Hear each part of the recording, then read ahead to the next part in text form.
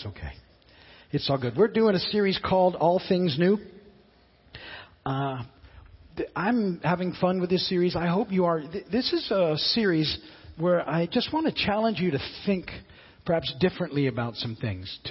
It's always about our perspective, that I want to, in my own life, I want to press in more and more to really see like Jesus saw things and be aware of how I'm getting in the way of that and to plug in deeper into the Scripture. I encouraged you in the very beginning of this series that's one of the things, my hope for this year is that all of you will just, embrace your time in the Word, that you'll think of it as a time to sit at the feet of Jesus and listen for His words, that it's an amazing, intimate connection, and that He will help us to sort of change our perspective. And throughout my life, that's what needs to be happening. And I sort of always brought that back to the idea of who's in the center of the story, because this is His story, and He's supposed to be the one in the center. He is, but we keep putting ourselves back in the center of the story, and when we're there, there's no life. But that's sort of the continual thing. I told the last group, I had this thing at Winn-Dixie this week, where it's busy over at Winn-Dixie right now, which is cool. I'm glad all the folks are here. But I had an initial problem with the way that some people were choosing to park. And I want to be careful how I go through this so you get my process. Particularly those people who think it's okay to park in that actual roadway that is where you have to drive through at the end of every row. It's not enough room to stop and park there.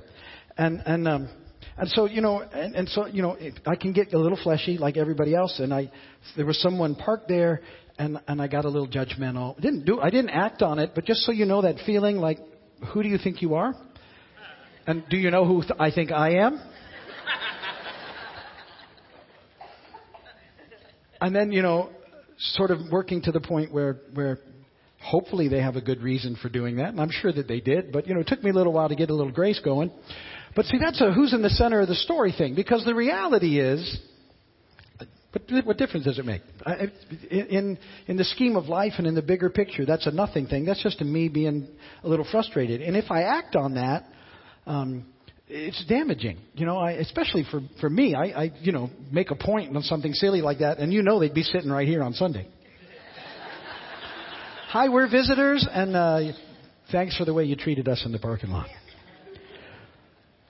But change in perspective, when you get, it's just not a big deal, and it doesn't matter. Those things don't matter. There's also something very freeing getting to that point where you don't have to go around carrying all that sort of angry stuff that doesn't matter, right? Who cares? And so our perspective needs to be changed. And this series, what I want to do is look at some things and then pray that the Holy Spirit would lead and guide us and change our perspective and the ways that we've looked at things. And so, we've already had some interesting things like I started to talk about being new creations. And we'll talk more about that because in these ideas, if I don't get them all in one message, I will get back to it and we'll start connecting the dots. And I have to bring in some other things to help connect the dots along the way. And then we talked about our hope for the future. And I said to you, when we get a hold of what that means, it impacts the present in significant ways. That's ultimately where we're heading in this series. But we jumped into Revelation 21, and I said this is so important because in Revelation 21, what it talks about is a new heaven and a new earth. And the picture is heaven coming to earth. And I talked about life after death. And for a lot of times we sort of think that heaven is the end point when the reality is heaven comes to earth and it's restored and renewed and we're given new bodies. We get these amazing bodies like Jesus has when He was resurrected, and they're incorruptible and they're amazing and they can do amazing things. And we need to start living with that sort of picture that it's not ending up on a cloud playing a harp. It's more rich than that. It's deeper than that. And we're with Jesus and He dwells with us. And even, in the way that we experience Him as we begin to worship, because the Holy Spirit is very real and very here now. But imagine when you're standing worshiping with Jesus and He's also with us and we're enjoying this creation. All the things that you enjoy, you continue to enjoy with things to do, never bored. Waking up in the morning and it's perfect when you wake up and everything is perfect and you're rested and it just gets better. You don't have to worry about a bad phone call or a bad text message or a bad headline or none of that stuff. It's just gone.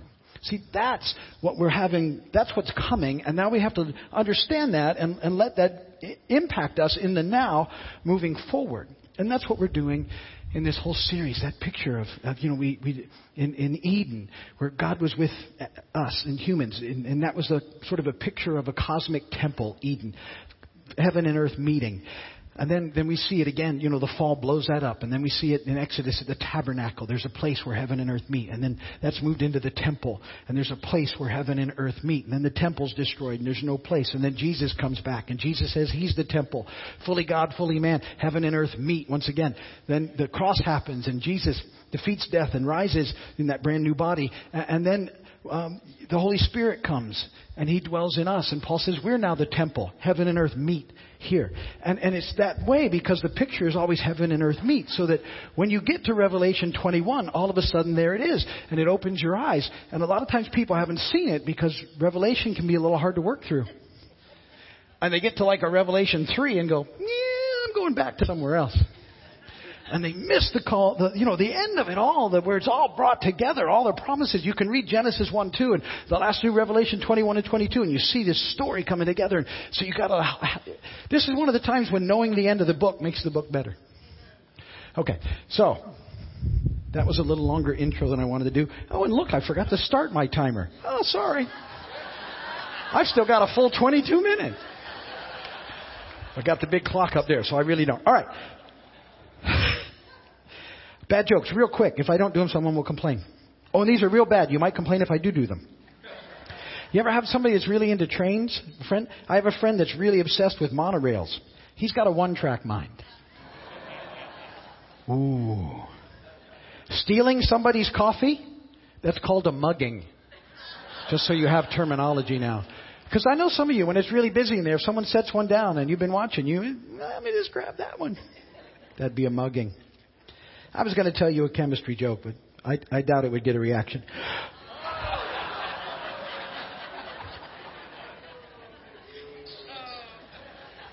You got to do that one just right. Scripture reading here on purpose. Thank you, Lord. Acts 3:19 through 21. Repent then and turn to God so that your sins may be wiped out, that times of refreshing may come from the Lord, and that he may send the Messiah who has been appointed for you, even Jesus. Heaven must receive him until the time comes for God to restore everything as he promised long ago through his holy prophets. And so we touched on that verse last week, and I said I had to sort of finish some stuff last week, this week, because I didn't get to it all. And we were talking about that very thing, where we were talking about the restoration of all things. That's point 1 in your notes. And we were looking at the Apostle Peter and what he had to say about it, that was him in Acts. And it's because he's very much aware of what's taking place. And he in 2 Peter in chapter 3, where we were looking at the sort of fiery words last week at the end of the age, and sometimes people have taken those words and thought that the earth is destroyed. They get sort of that Death Star image of earth, that it's blown up. And I said that's not the imagery that's there, because Peter likens it to the flood. And remember, the flood happened on the earth, and the earth is still here. It was just cleansed by water. Well, fire happens on the earth, and it cleanses it. It's a purifying fire.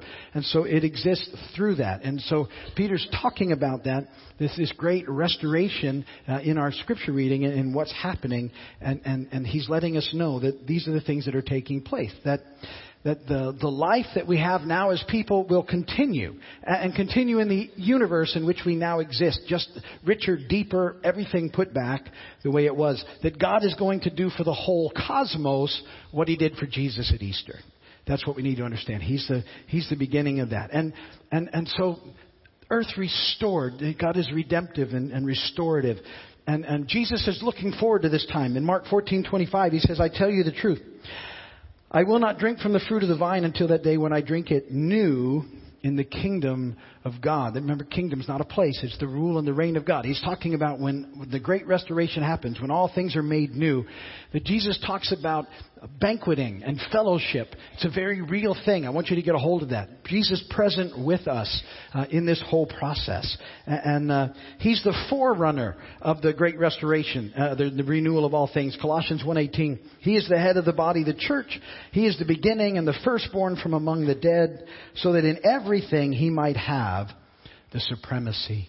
See, it starts with Jesus, and so He's the forerunner of all things, the firstborn. He's the model. He shows us what's going to take place for all of us at that point in time. He dies just like we and everyone else will, and we'll talk more about that in just a moment. But on the third day, on that Easter morning, He was raised to life. He was radiantly alive. It was an amazing thing. I love sort of the idea that He folded up His grave clothes and put them there neatly and said, won't be needing those, and steps out in this new body. And it's an amazing body because it can do so many things. It can do ordinary things. Like, I love it that He does a picnic on the beach with His disciples. John 21. When they landed, they saw a fire, burning coals there with fish on it and some bread. So Jesus was already having some fish and bread going on. And Jesus says to them, bring some of the fish you've caught. So Simon Peter climbs back into the boat and drags the net ashore. And it was full of large fish, 153. But even with so many, the net was not torn. And Jesus said to them, come and have breakfast. And none of the disciples dare ask Him, who are you? They knew it was the Lord. And Jesus came and took the bread and gave it to them and did the same with the fish. I love that picture. It's just a fellowship and Jesus eating breakfast. And they had a little barbecue going on the beach. Isn't that cool? Do you get it? And this is Jesus in the resurrected body. This body was more real now. Because at the same time, He could do ordinary things. He could do some things that we hadn't seen before. Like He could just show up in a room. He does that with the disciples in this body. And I think sometimes you think, that we have this first sort of thought was because He was less real all of a sudden, like a ghost almost. But that's the wrong way of thinking of it. He's more real in that resurrected body, that new body. So He can just walk through a wall because He's more real than the wall. It changes the way that you think, and you need to start thinking that way. You sort of using the last couple of chapters of Revelation as a filter and a lens for seeing the rest of it in some different ways. So it's extremely powerful in the process. Well, we come to this verse in Matthew 19, 28 and 29. And you need to hear this because Jesus is actually responding to Peter. Right now we're looking at what Peter was saying. Because Peter had just said, well, what happens to us? We've left everything to follow you. Look what he says, because this is a very real sort of promise. Jesus says to them, truly I tell you, at the renewal of all things, when the Son of Man sits on His glorious throne, you who have followed me will also sit on the thrones, judging the 12 tribes of Israel. And everyone who has left houses or brothers or sister or father or mother or wife or children or fields for my sake will receive 100 times as much and will inherit eternal life. See, this is a promise of that life after death. It's a very real promise. It's not sort of a bait and switch. The renewal of all things, this great restoration, means that the earth that you love, all your special places, all your treasured memories are restored and given back to you forever. That starts to change things in the way that we live. At the Great Restoration, death is swept away, utterly swept away. And not only that, every other form of sorrow and assault and illness and harm that you've ever known and will be completely renewed. Think about that. Let that be what you dwell and meditate on, that whole concept of what that looks like and how that changes us. So I've been saying that understanding that whole idea has an impact on how we live now. And so I'm going to start talking about that over the next few weeks. And I want to start with what might seem like a very unusual way to start. But I want to talk about what death is. Because I've talked about life after death. And so I need to introduce this idea to you. And I won't finish it today. This will absolutely get finished more or less next week.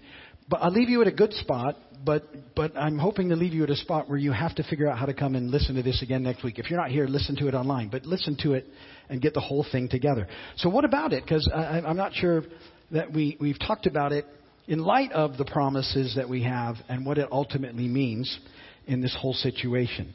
So to talk about it, we have to go back to the start of the story, which is always a good thing to do. To get back to the start of the story, we'll go back to creation. You know, I've spent a lot of time in creation over the last few years, so a lot of you will know it. But let's look at Genesis 1:26, 28. Then God said, let us make mankind in our image, in our likeness, so that they may rule over the fish in the sea and the birds in the sky, over the livestock and all the wild animals, and over all the creatures that move along the ground. So God created mankind in his own image. In the image of God he created them, male and female he created them. God blessed them and said to them, be fruitful and increase in number, fill the earth and subdue it, rule over the fish in the sea and the birds in the sky, and over every living creature that moves on the ground. So you see here the whole idea of why Jesus created humanity. He wanted to dwell with us, and he wanted us to partner with him in subduing the earth. Remember I said last week, Eden was a very real place on earth geographically. We sort of have the geographical idea of where it is, and it was perfect in every way. And that was the template for what the whole earth was to look like, and what we were supposed to be as people. Our purpose was that Adam and Eve would multiply, and all of us would go, and in partnership with God, we would make the rest of the earth like Eden. That was the whole picture. That was what was supposed to happen in the process. You know, we see in that verse that we're image bearers, which means that we reflect back to God worship, and we also reflect out to the world around us who God is and what he means. We're still supposed to be doing that. And that we have purpose, which was to go and partner with God and subdue the earth. All of that's happening. So God makes a little thing that he tells them. It's actually a great big thing, but he makes his condition. He says, listen, while you're there tending the garden, you are free to eat from any tree in the garden, but you must not eat from the tree of the knowledge of good and evil, for when you eat of it, you will surely die. So God tells them that tree, the fruit from that tree, is toxic to mankind, and it will introduce death in the process. You know the story. That's where the fall comes in, that the serpent tempts Adam and Eve, and they fall for it, and they eat of that fruit, and everything changes. And what happens is, at that point, that death enters the world. That's number 3. Death enters the world. Now,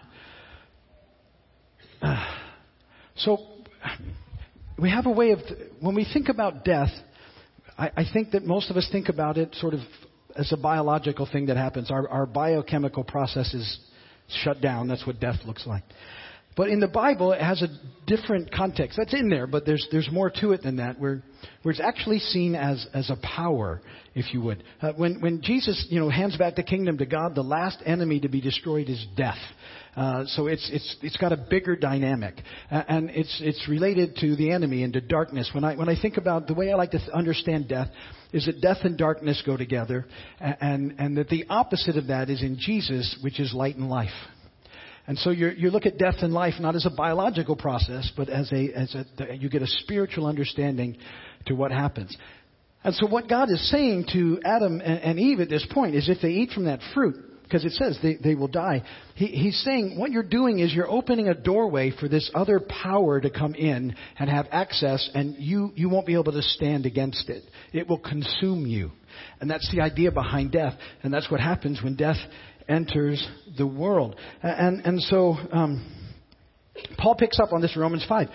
Therefore, just as sin entered the world through one man, through Adam, and death came because of sin, that was the ticket in. In this way, death comes to all people because all have sinned. Romans 5:14, he says basically the same thing. Nevertheless, death reigned from the time of Adam to the time of Moses, even over those who did not sin by breaking command, as did Adam, who's a pattern of the one to come. Let me quickly explain that. See, the Adam violated a command. Adam and Eve, don't eat from that tree. Moses, in being a representative of the people of Israel, they're given 10 commands, which they all violate. And there you see it again. And in between the two times, they were all caught up in sin, although you didn't have the law to sort of point it out. But everybody was sinning and still has.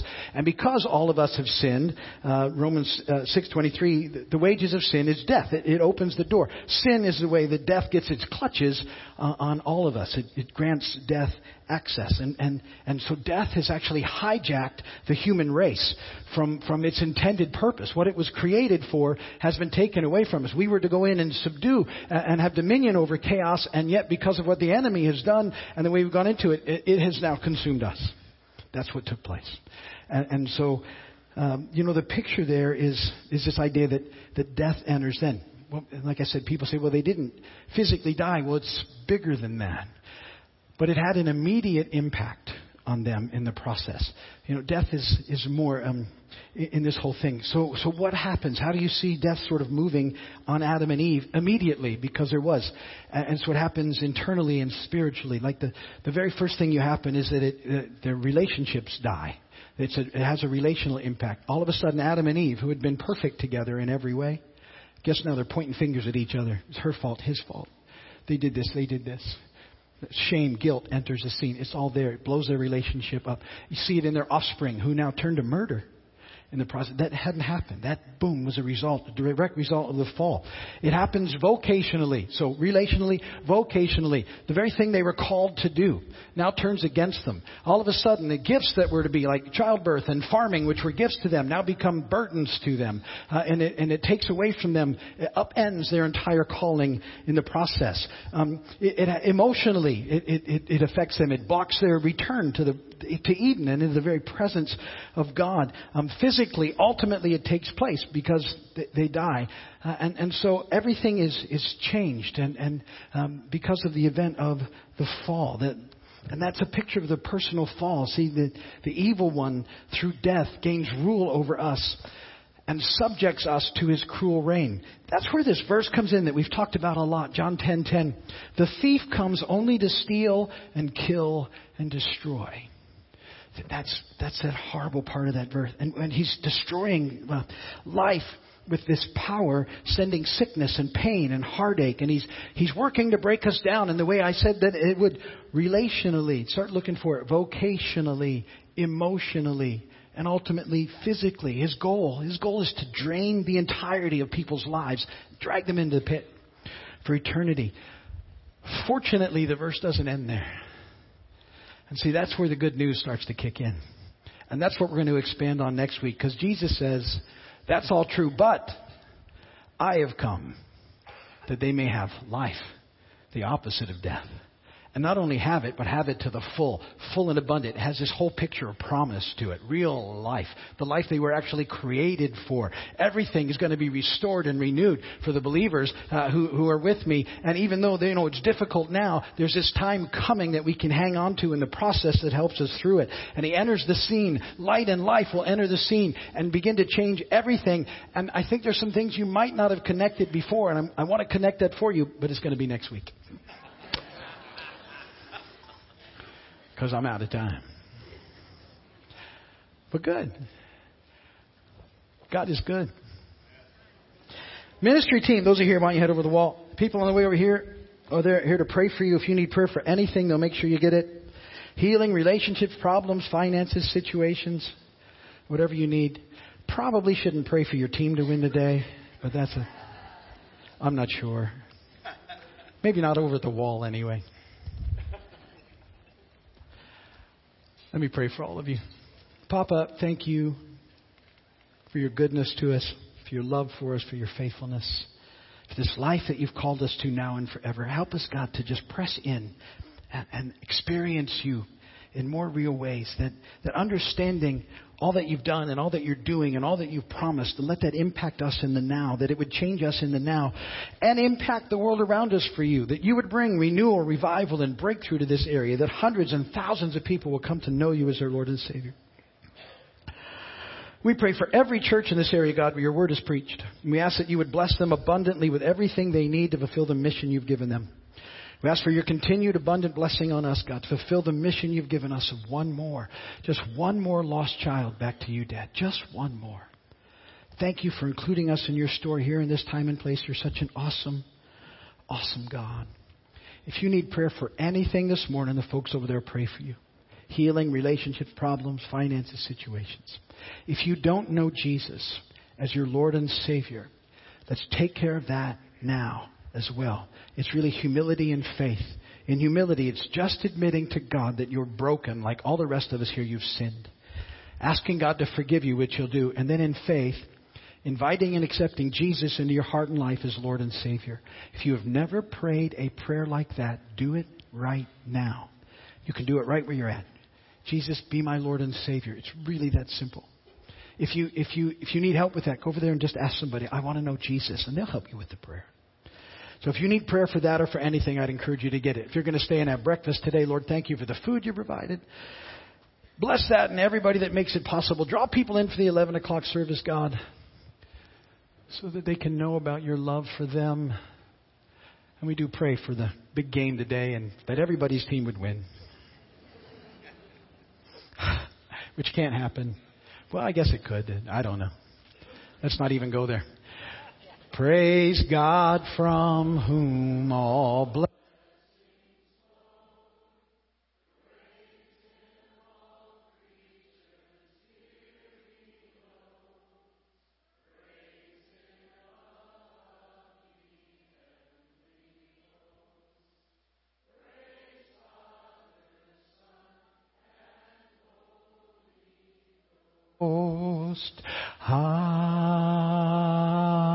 Amen. May the Lord bless and keep you. May His face shine upon you. May He be gracious to you and give you peace. And go today in the peace, the power, and the love of God. God bless you all. Thank you for being here. We'll see you soon. Remember, be thankful for 5 things. Encourage 2 people so we get 1 lost child back to dad. Prayer is there. Breakfast will be back there. As you go, be kind to one another in the parking lot. Park well out there. Catch some fish. Have a great day. Hope your team wins. See you later. Bye. Thanks for watching this broadcast from Keys Vineyard Community Church in Big Pine Key, Florida. Be sure to like us on Facebook and subscribe to our YouTube channel. For more information, log on to keysvineyard.com. We'll see you next time.